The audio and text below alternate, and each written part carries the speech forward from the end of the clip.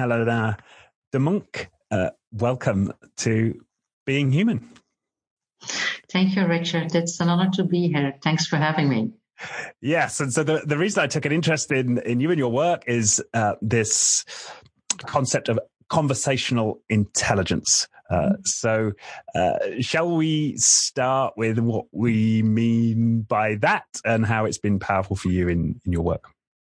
Well, there's a lot to say about conversational intelligence. Actually, it is the ability to amplify the quality of your conversations by creating awareness of what is going on in our brains and what is going on in the brains of the people we have a conversation with. And based on that, upregulating and downregulating certain aspects in order to establish trust and to co-create a common outcome. Co-create a common outcome. Okay. Exactly. So that's the ultimate aim. And why is that important? Why is it important? That's a very good question, Richard. I'm a leadership coach. So I support a lot of leaders in their leadership growth and in their journey. And very often when we take off, when we have our intake briefing, often with their N+1, with their boss, we are exploring what they want to work on. Because, what got them here won't get them there, and they want to improve. And many times they're talking about, I would like to improve my influence skills. And I'm very happy to help them there. But I always felt a little bit limited there because influence is about having your vision, having your mission, having your plan, your projects, and having people on that wave. So, in terms of how to do that, in terms of how commit people and how to engage people in your project or in your mission or your plan, people tend to think that influence is the best way or is the only way to do that. And I always felt that something was missing. And intuitively, I always added things to the journey. But 2 years ago, I stumbled upon conversational intelligence, and I tend to believe it was not a coincidence. I got an email from Ben Croft from WBEX, and WBEX is an organization that is creating journeys for coaches, and they do a great job. And there was a free webinar on conversational intelligence. And there, for the first time, I virtually met Judith Glaser. And Judith Glaser is an amazing woman. Very unfortunately, she left us last year. And she was really focused on how to create we. That is basically how to go from I to we, how to be together in projects and plans and missions. And there she brought this amazing concept of conversational intelligence. And I was like, whoa. That's it. That is what I'm missing as a framework, as a model. So 2 years ago, I started the first program, and then the advanced program, and then the certification program, and it really opened my eyes, and it also changed my life in a way that I got a lot more awareness of how we build conversations and how we intentionally can do a lot better, and how we can really co-create things and co-create a world basically by doing that. And this is a program that I'm always adding in all my coaching journeys. It could be individual coaching journeys, it could be team coaching, because it makes people understand how we are wired basically, because there's a lot of neuroscience involved, and how we can create our conversations in a completely different way. Okay, and what's the rationale though? I mean, what's the problem with having I conversations? Why do we need to have these we conversations? Why is it useful to think about co-creation? Because we have much richer outcomes. So imagine this: you are in a meeting or you are in a conversation with somebody. Judith's model is based on the conversational dashboard, and the conversational dashboard shows 5 mindsets that you can have when you enter a conversation. So first of all, you have the resistor. Then you have the skeptic. You have the wait and see. You have the experimenter, and you have the co-creator.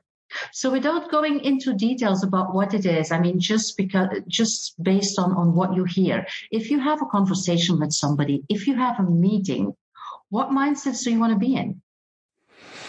Well, I guess doesn't that somewhat depend on the context of what it is you're looking to achieve? It does, but when you are in a conversation, when you're in a meeting, you want to have an outcome. Normally you have like a plan or a project or an idea or something that you want to achieve. And if you are in a meeting room full of people that are in the skeptic or the resistor mode, you really won't get a lot done. I mean, there will be like negative energy. There will be a lot of argumentation. Interaction will not be rich. People will not explore options.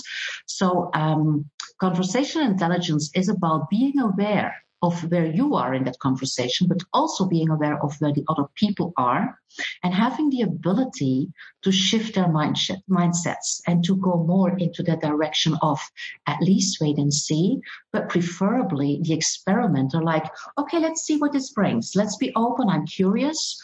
Or the co-creator where you see, I trust you. I trust myself. I know that we will explore everything that is possible to bring into this conversation and to amplify the quality of the outcome. Does that make sense? Does that resonate? Yes. So you're amplifying the quality of the outcome. Mm-hmm. So, okay. So what do you mean by that? What do you mean by amplifying the quality of the outcome? Well, I think that we are in a lot of meetings where we have this idea of what we want to get out of it. So we prepare like, okay, this is the agenda. These are the points. This is what I want to say. They might probably say this or that. They might not agree on this or that. And excuse me. And this is my outcome. So you enter this conversation often with this idea of what is going to happen. And then often it is happening. And then you're happy because things went as you planned. But that doesn't mean that the other person or the other members of that meeting are happy, because you might have pushed a little bit. You might have influenced them in a certain direction. And then you might be surprised that when people leave that meeting room or when people leave the conversation, completely different things happen.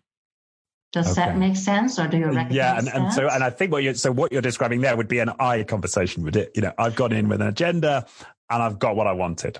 Exactly.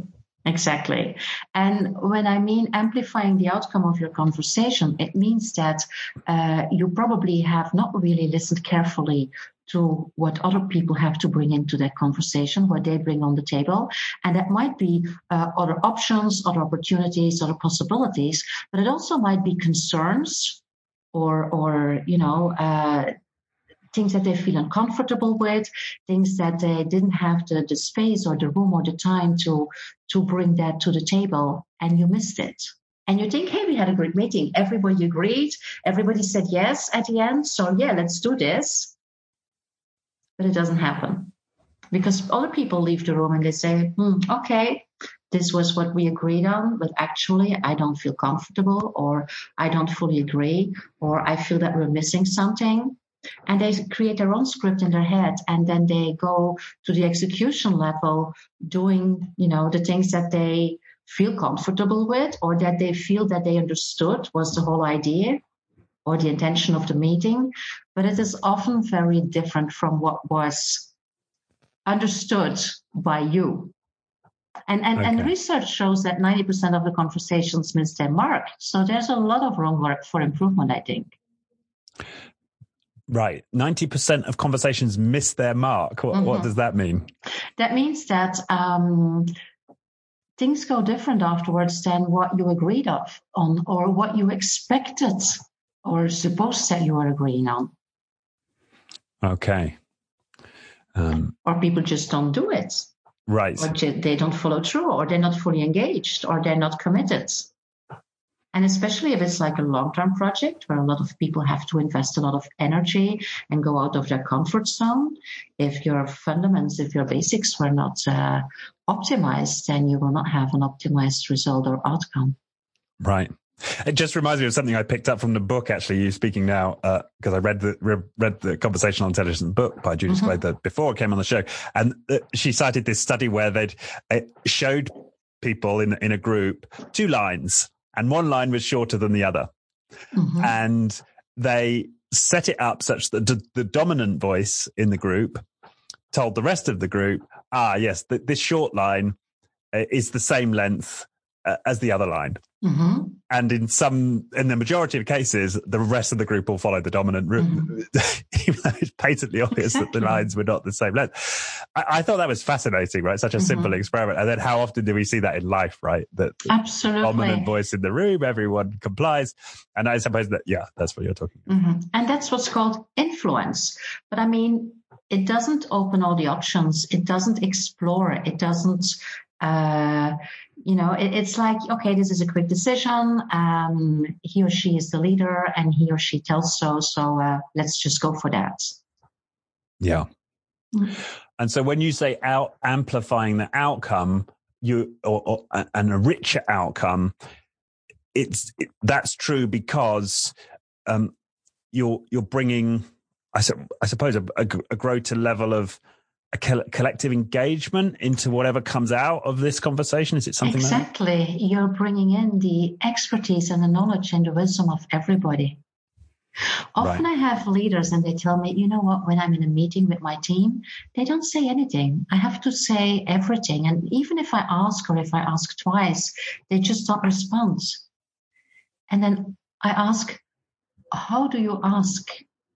And then they say, I'll just, I say this and then I ask, do you agree? Or do you have anything, who has anything else to bring in? Or do you have any remarks or feedback? And they just say no. It's just how my team is. And very often I'm able to prove different, because when you work with that team then, and when you bring in other ways of asking and much better ways of listening, and when you bring in time and focus and attention for people, and when you build trust that if they say something, it will not be rejected or it will not be ridiculized or it will not be ignored, then you create completely different conversations. Right.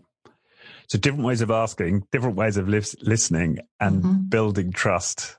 Should we take those in turn? Because I'm sure that's going to resonate with a lot of people, right? Yeah, they've been in that situation. Any comments? Yeah.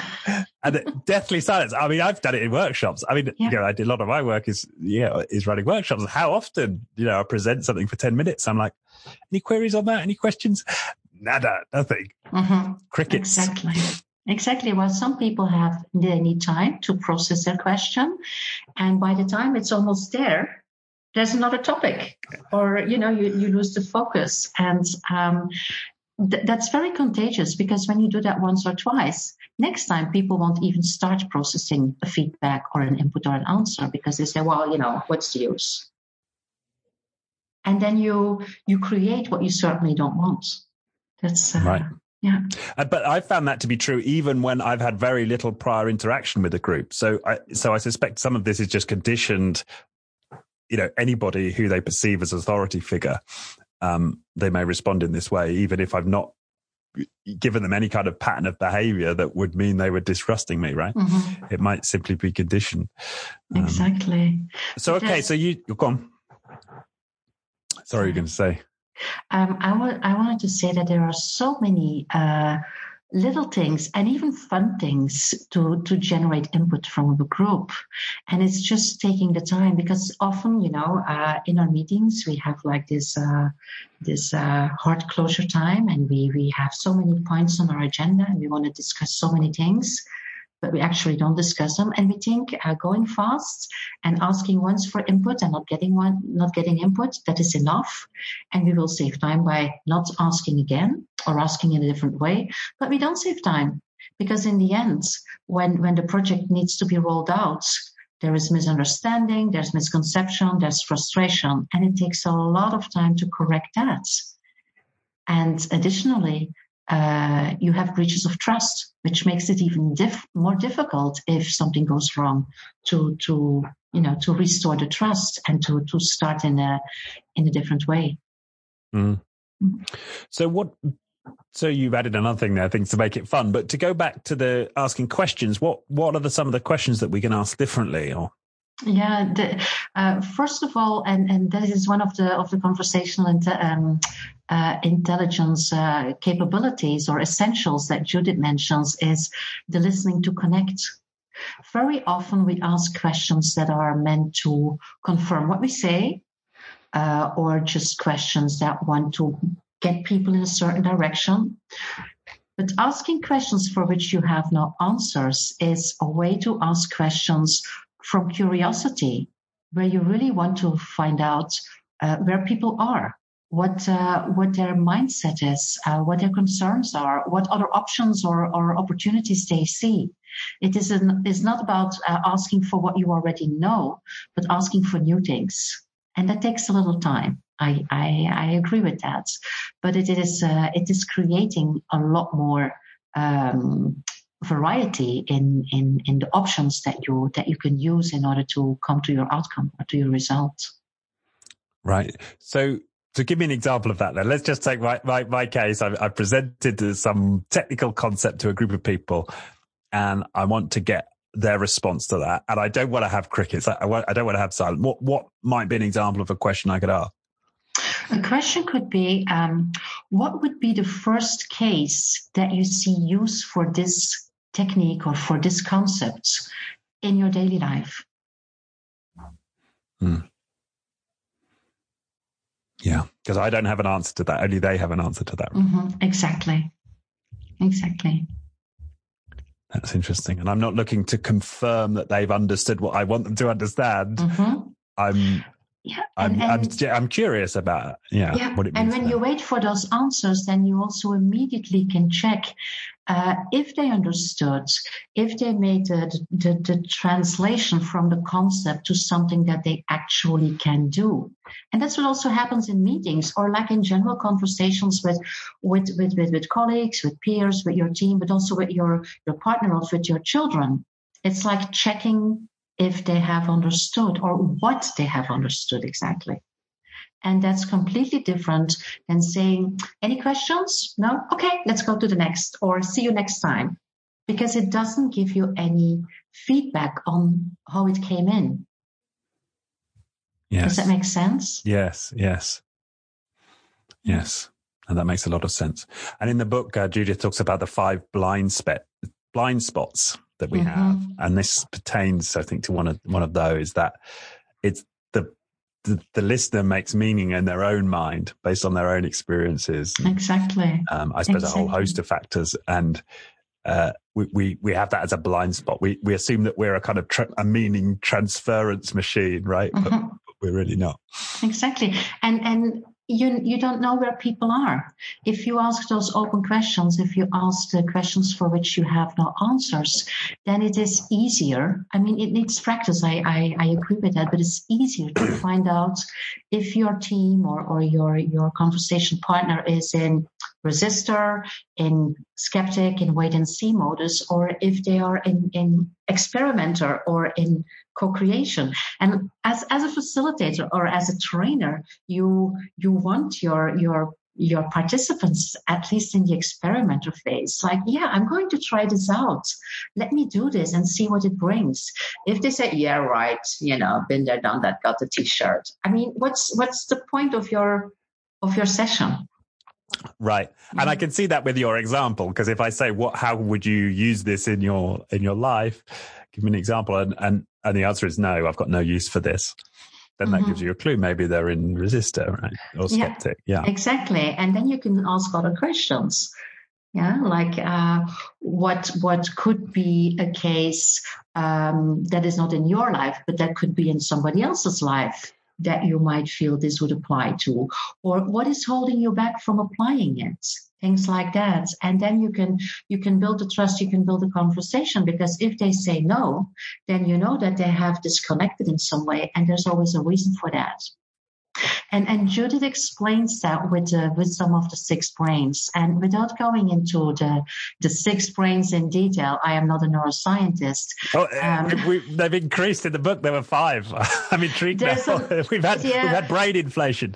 Yes, exactly. I think what you miss in the book is the gut brain. Yeah, so the gut brain is the brain that is in our stomach, and there's new research showing that there's so much going in our intestines that we cannot ignore. And I won't go too deep into that, but it's another very good case for being careful what you put in your mouth, because the impact of your food on your processing in your stomach has an enormous impact on how we function. I mean, if your audience wants to know more, please read the book and do the research, or I don't know if you want some links with the information about that. It is amazing.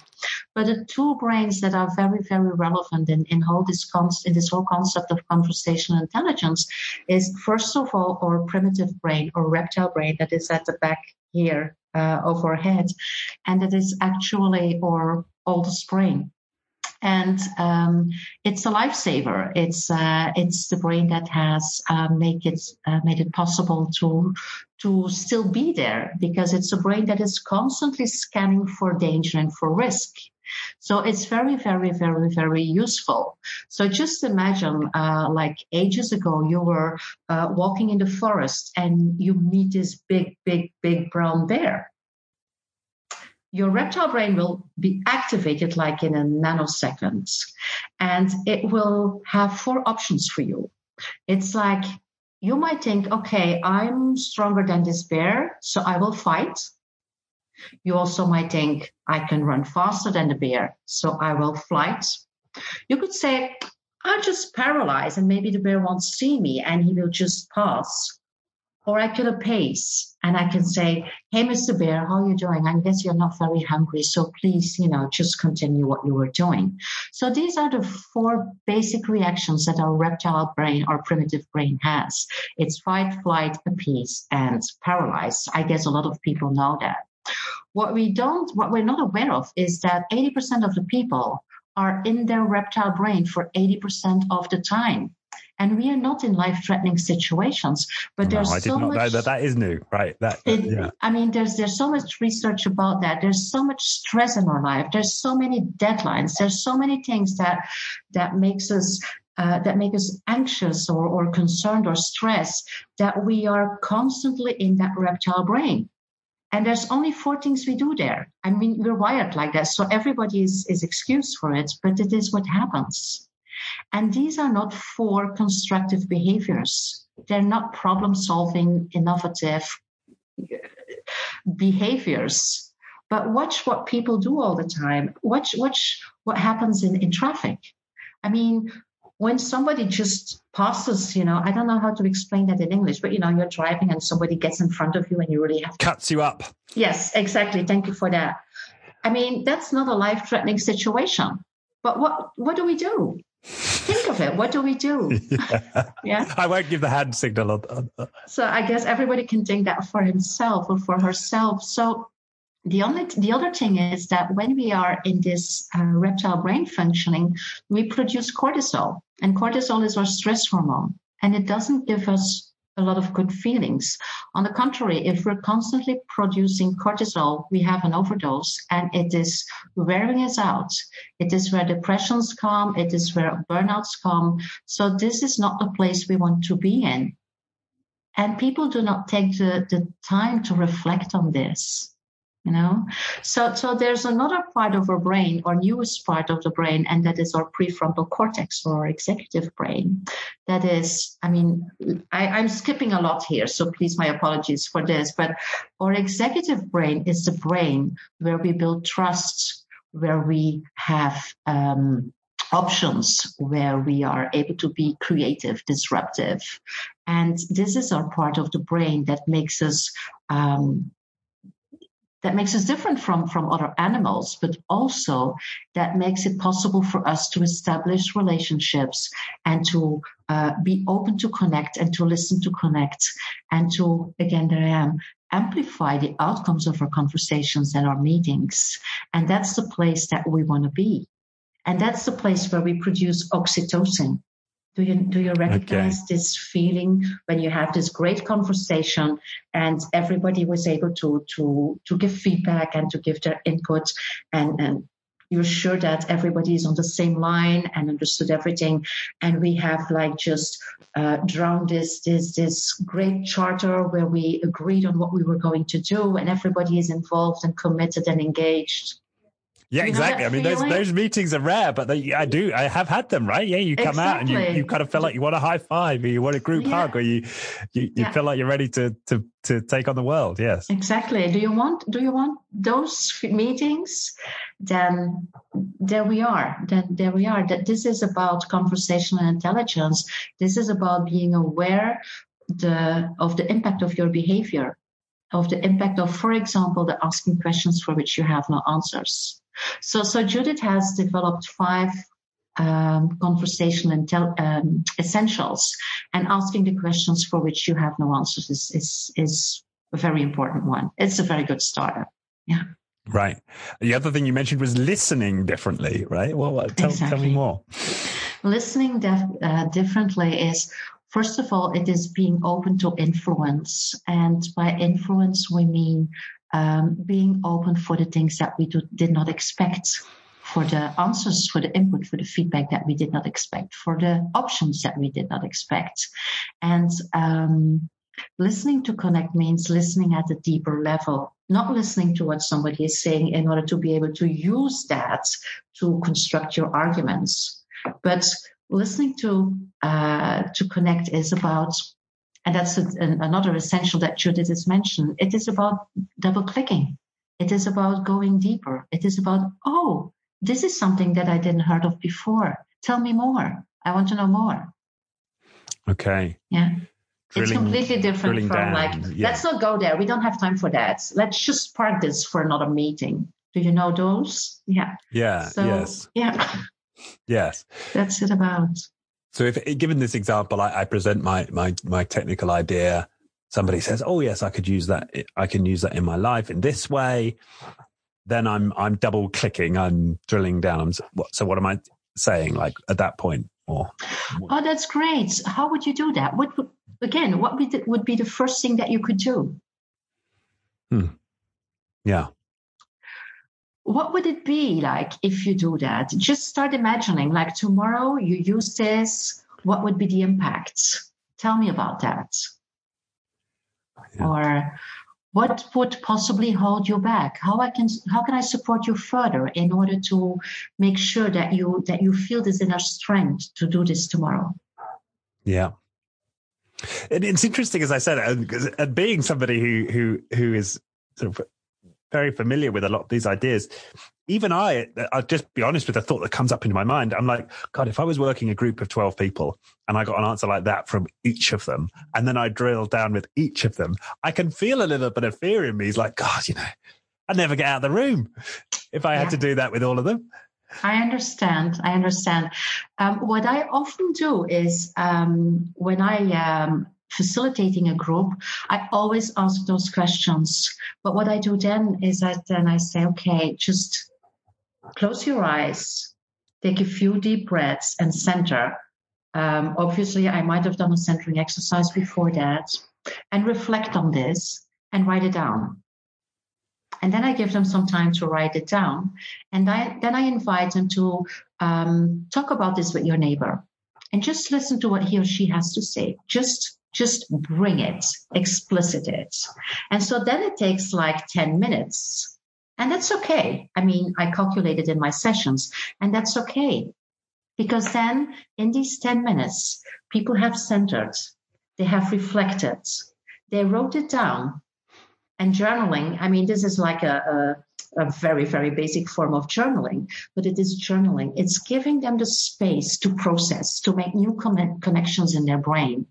And then telling it to somebody is another way to embody it.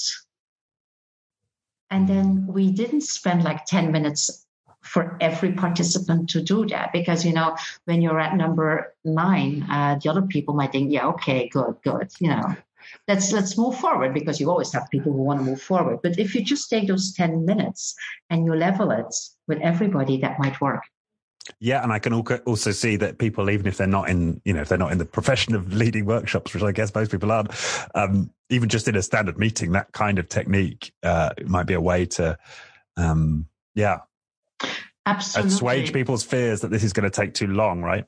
Yes, absolutely. This is a great tool to use in a meeting as well, where you say, even if there's a lot of people, where you can say, okay, think about this for yourself, take some time, and then discuss with your neighbor. And then probably some people will bring things to the table that you were not aware of, like concerns or issues they see, or good ideas or additional things that they bring, like, okay, hey, we could do that and that as well. And then you will have completely different meetings. Then you will not sitting in front of me and saying, my team, no input, no feedback. Because you give them like the playing field to do that. You're right. Mm-hmm.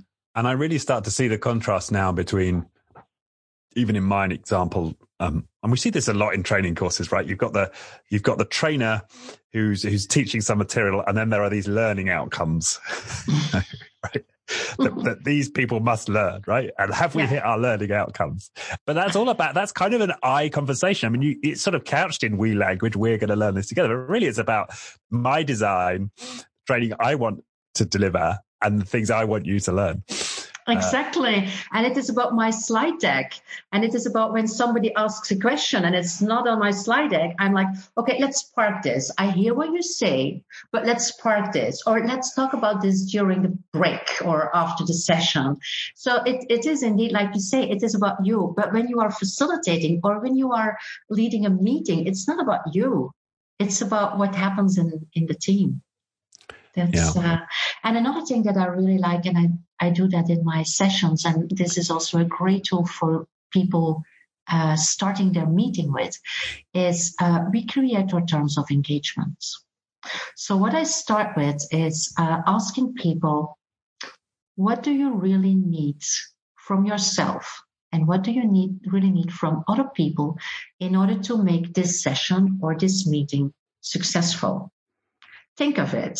And they get Post-it notes. I am inviting them to write every idea on a different Post-it note. So I make sure they have a bunch.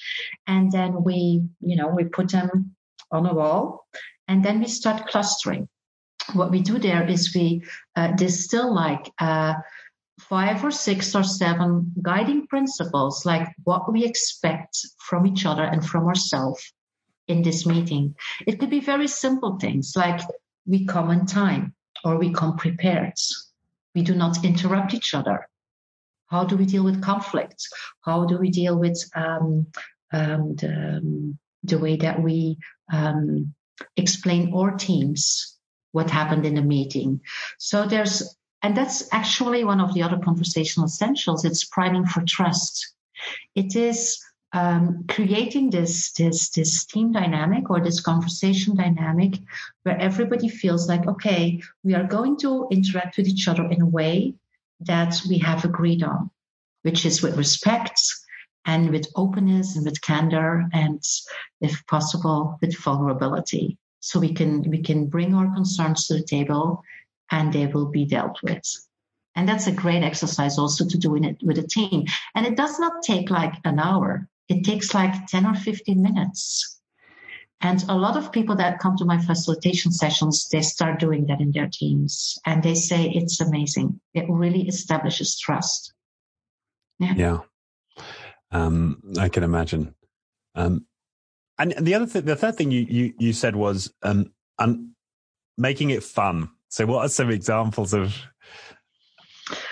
I don't know, making it fun. I mean, it's making it light, having people do exercises, reorganize the room. So when I do like a 2-hour session, the room never stays the same. I have people sit in small teams and bigger teams, reorganize the room. I let them do breathing exercises, walking around and pick a partner to have a conversation. That's one thing. It's like bringing oxygen to the event, because if people sit there for like 2 hours, even if they're very interested and engaged, still, I mean, there's this physiological thing happening. It is about a different posture creates different energy or new energy. So that's one thing. And yeah, fun facts, icebreakers.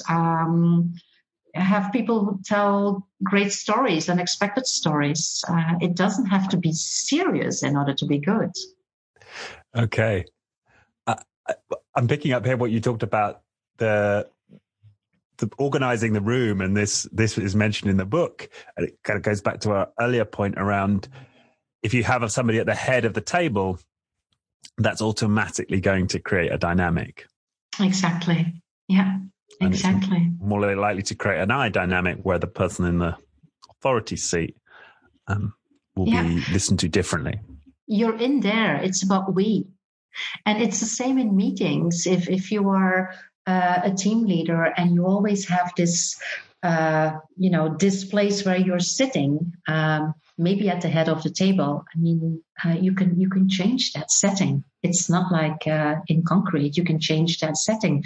You can also invite people to take different places, even during a meeting. You can ask people like, is it possible to visualize that? Can you use a flip? And then people get up and there's some break. There's a lot of possibilities to add oxygen. Yeah. Yeah. Hence the name of your consultancy. Right? Exactly. Yeah. Oxygen for Leadership. Exactly. So that's a guiding metaphor for you. It is in many ways, actually. It is metaphorically, but it is also literally, because I always do breathing exercises with my teams, also with my individual coaching clients, because breathing is something that it doesn't take an effort, and if we intentionally breathe the right way, we can breathe through a lot of things. And also in my coaching sessions, individual, even my team coaching sessions, I take people out and we go for a walk, and you have a completely different dynamic. You really have the impact on nature, on a transformation process. So I strongly believe in the power of oxygen. Yeah. Absolutely. A walk shop. You heard that one. So So I'm now wondering, am I breathing correctly for our conversation? What's the simple things you suggest from a breathing perspective? Can I just go for it. Demonstrate that? So again, not going into a lot of detail, but basically what we do, especially when we're stressed and anxious, we breathe. You won't be able to do that, but we breathe in our upper body. And we tend to breathe faster. So there's no oxygen carried in the areas that there should be. And actually, it's like we're making ourselves ready to fight or to flight. So this is typically a breathing pattern of people that are in their reptile brain. And when you start breathing slower, there's a lot to say about that. But when you start breathing slower, you physiologically give the sign to your reptile brain that it is okay. So basically you tame your reptile brain. And breathing is just, I often do in my session just 4 counts in and 8 counts out, inviting people to put one of their hands on their stomach and one of their hands and the other hand on their breast. And if you breathe in, you feel your belly becoming bigger like a balloon. So you do.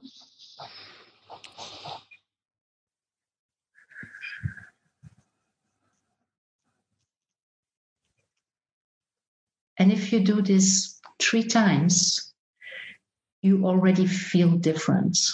I can feel a little bit now, a little bit calmer. It might sometimes feel awkward to do that in a meeting, but you don't have to do that like look at me breathing. You can do that very silently. Or if there's too much tension or too much stress, you can just get up and take something to drink, ask other people if they want to drink something, and you already reorganize the room. Or you can go to the restroom for a while, and there's a possibility to calm your brain down and to see different perspectives. And if you ask yourself in those moments, like, okay, what is happening here? Why am I anxious? Why am I so stressed? And you can name it. It already makes a difference. Okay, so please don't think that like by doing this, like instantly, we'll have completely different meetings. It's a practice. It's something that you embody, but it's so easy. So I can only recommend to try that. If something hits you in the face, instead of reacting from your reptile brain,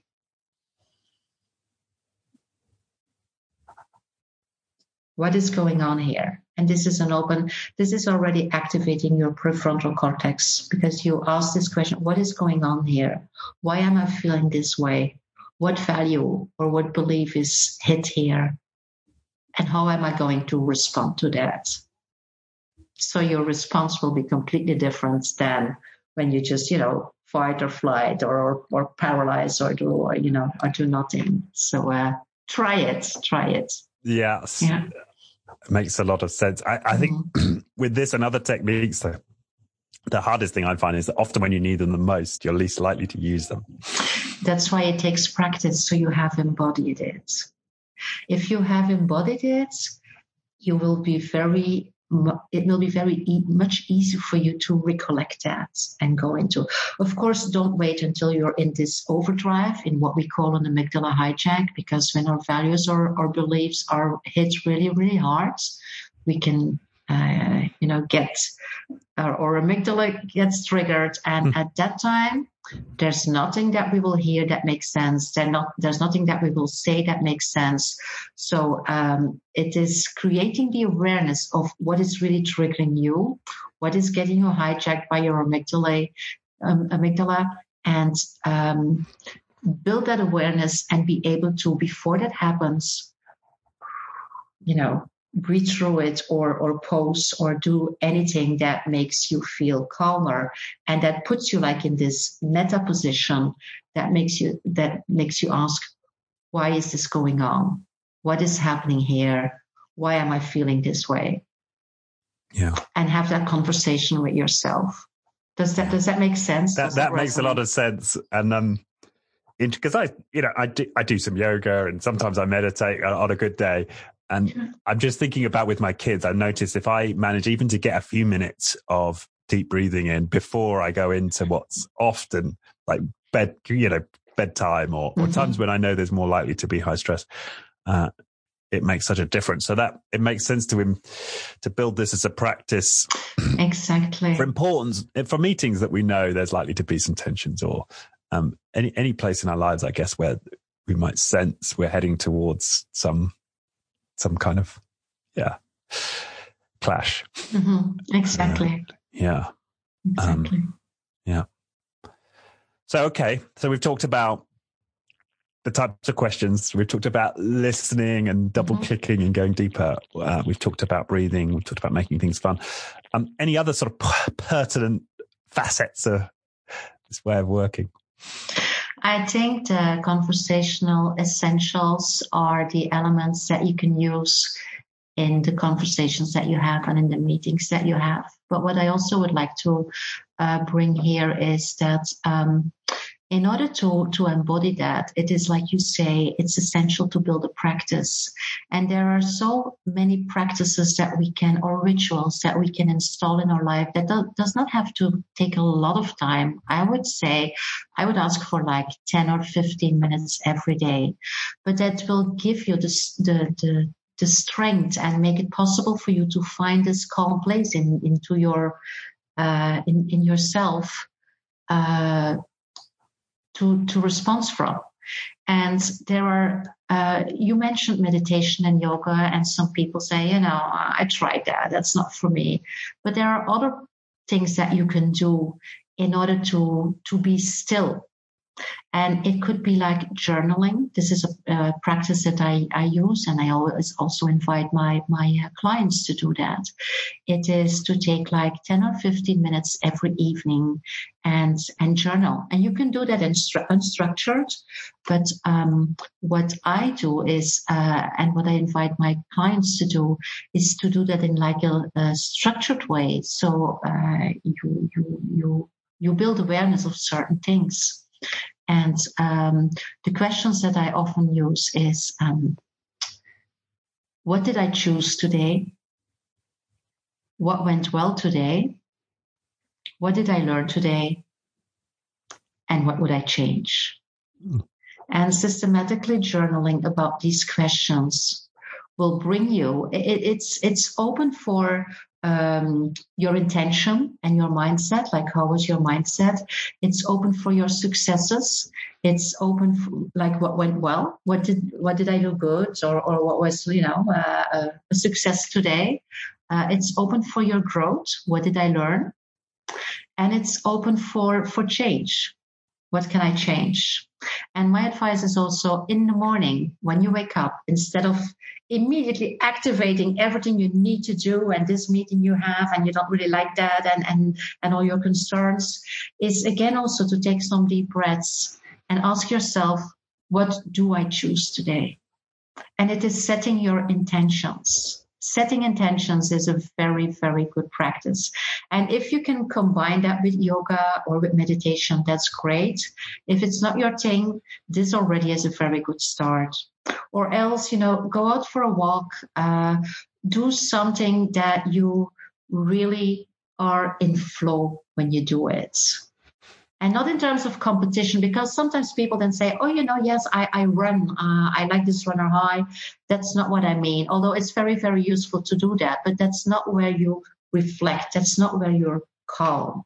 And that's basically, if you can do that for like 10 minutes a day, then you will notice that this trigger in the back of your head will not be triggered as much, because you have built this place of serenity and calm that will make you stronger, that will give you more confidence to formulate a response to what is happening, and not that reaction that is or fight, flight, appease, or paralyze reptile brain behavior. Right. Mm-hmm. Yeah, that makes sense. And I'm sure as you say, there are a lot of people who have a resist or have negative experience with some of these other techniques. That sounds really simple. Yeah.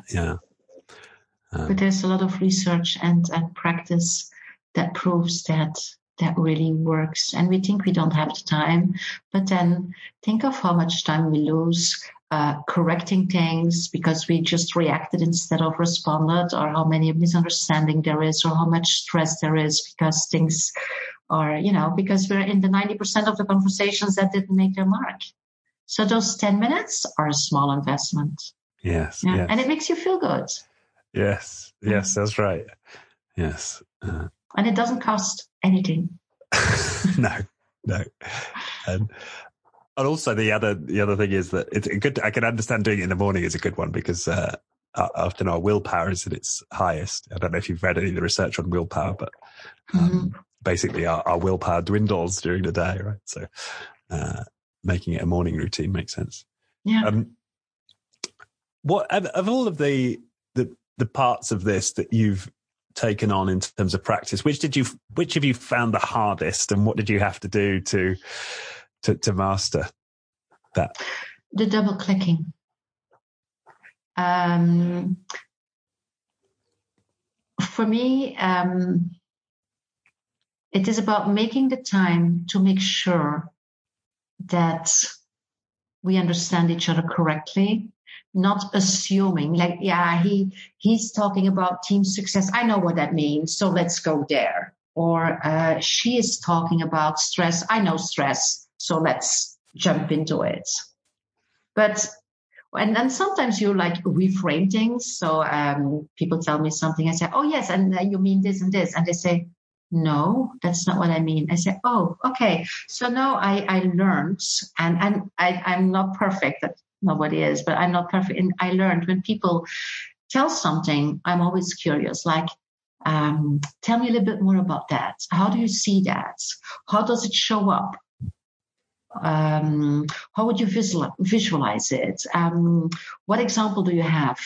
So in order to make sure that, and even then, I mean, you can never be like 100% at the same level, but it makes a lot of difference, because if you start assuming, or if you start reframing from your own model of the world, and then you continue on that, you disconnect with people. because immediately they go in like more the resistor or the skeptic, because they say, oh, she didn't get what I meant, and she didn't give me the time to explain. So you're not in this zone of experimenter and co-creator because you're disconnected. So that is what I learned. Yeah, absolutely. And so I get that you found it. So that's the bit you found really hard. And so what is it that you're doing in your mind to keep yourself with them, or to have you do that? First of all, it is becoming aware of that. So I include it in my journaling practice. So often it happens, and I say, okay, there I went again, and then I correct in the moment, if possible. If not, I learn from it, like creating that awareness. And it is about focusing and connecting with people, and being able to not make it about you, not making it about your model of the world, not making it about your intentions, but about theirs or about ours, depending on the context. Yeah. So catching yourself in the moment, but journaling, it sounds like journaling has been a big part of this. Absolutely. Yeah. It's interesting that tallies with something in the book as well, that research around people who've achieved greatness in their field. And one characteristic is this ability to identify without judgment where they've made a mistake, or they've done something that didn't have the desired outcome, making a note of it, asking themselves, how would I change that? And then integrating it very quickly into how they operate. Exactly. Yeah.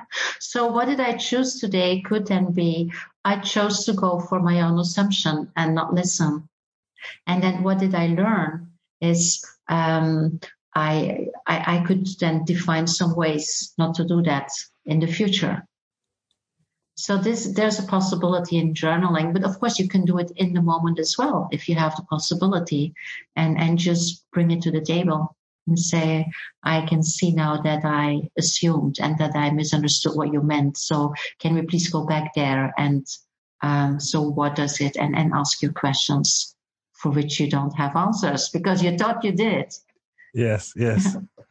That's makes a lot of sense. Mm-hmm. There's also his name escapes me right now, but there's a very famous hedge fund manager in the US who's written this book, 12 Principles. I've not read the book, but one of the things I read about the book was that he talks about that, precisely that. And one of the things that they learned and built as a culture in that company was, as soon as they made any kind of mistake, was, okay, pause.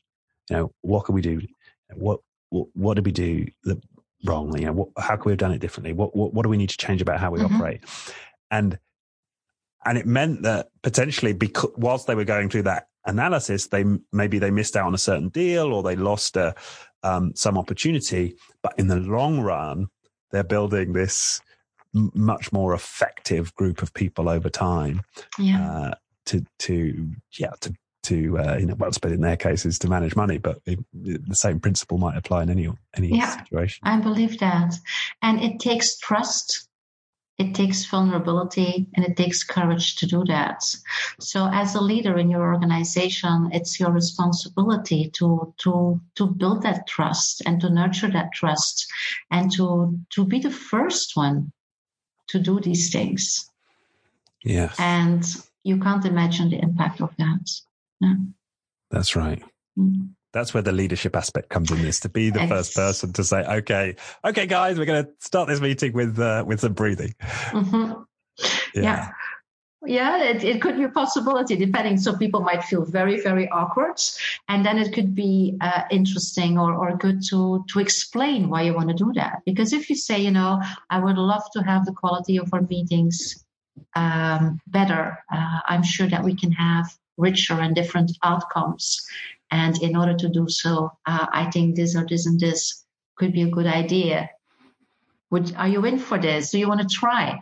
And some people might resist. They might be at this left side of the conversational dashboard. If you see that, you could find something else that might be like a smaller step. It depends. I mean, as a leader, you know your people, and you know what would work.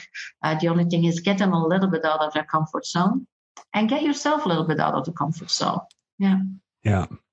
Be vulnerable. be vulnerable and expect resistance. That's another point that Judy, in fact, I tweeted it out or put it on LinkedIn, that she makes in the book, is that stop managing resistance. Resistance is normal. It's what happens when people receive a new idea. It's important. It's what we do. We challenge. Exactly. Yeah. And I don't want to say with the conversational dashboard that we should not or could not or cannot be in the skeptic or resistor mode. Not at all. I mean, those are mindsets that we all have. And we could have like all the different mindsets in one single meeting. Absolutely. It is about being aware of that and see what we can do to help the other to come to a better place of interaction. Yeah. Or if you are there yourself, ask yourself, why am I here? Why am I resistant? What is triggering me here in my beliefs, in my values? And how can I change that? And we don't have time to go there, but there's a lot of possibilities to upregulate and downregulate ourselves and other people in terms of the neurochemicals by saying things differently, by asking things differently, by trying things out, like minor tweaks sometimes in the way we communicate that make a big difference. Yeah. So if your audience is interested, they can read the book. It's a great book. It's one of the best books I've ever read, and it's one of the best concepts. And I'm in coaching for many years, and I do at least 2 certifications every year. And this is really the conversational intelligence model is very, very powerful. And it's great if you can have that introduced by a facilitator or by a coach, but you will find a lot of amazing things there that you can do for yourself and just try them out and see the impact, notice the difference. Yeah. That's interesting. You found it the most powerful. Why in particular versus all the other modalities and ways of thinking? What has it stand out for you? Because it offers the possibility to create different relationships. It's creating different cultures. It's creating different organizations. It's creating a different world. Because it doesn't take a lot of IQ. It takes a lot of EQ, I know, but it's simple things that basically we all know. It's in all of us. So it's not like we have to invest a lot in intellectual capability to get this working. These are very simple things that we can install. Right. And it does improve the quality of our conversations. It does improve the quality of my work, of my coaching work, of my facilitation work, because I'm much more aware of that now. And I have learned how to still my reptile brain and how to activate my prefrontal cortex and response from that place. And it makes a big difference. I can only invite everybody, just try. Try, yeah. Yeah, try and let us know. Yeah. Right. Well, maybe that's a good place to conclude. Mm-hmm. Yes. Yeah, it's getting out of your comfort zone and bringing in these powerful little elements in your conversation, in your relationship. And I can tell you this, if you're doing it, you will enhance the quality of the conversations with everybody around you and also with yourself. And that's also a big win. Yes, the conversation with myself. So the conversation... You're with a critic yelling at you all the time. Yeah. Which is one of the blind spots, actually. I know there's another concept is this. Yeah, exactly. This but maybe that's... that we think we've heard what the other person has said, but really we think we remember what the other person said, but really what we remember is the internal voice, our reactions and what was said. Exactly. Yeah. But maybe that's a subject for another session, because there's a lot to say about that as well. But yeah. Good. Okay. Well, thank you very much for this introductory tour to conversational intelligence. You're very welcome, Richard. It was a pleasure doing that. As you probably have seen, it's one of my favorite topics. I get in flow when I do this and when I share this. Yes.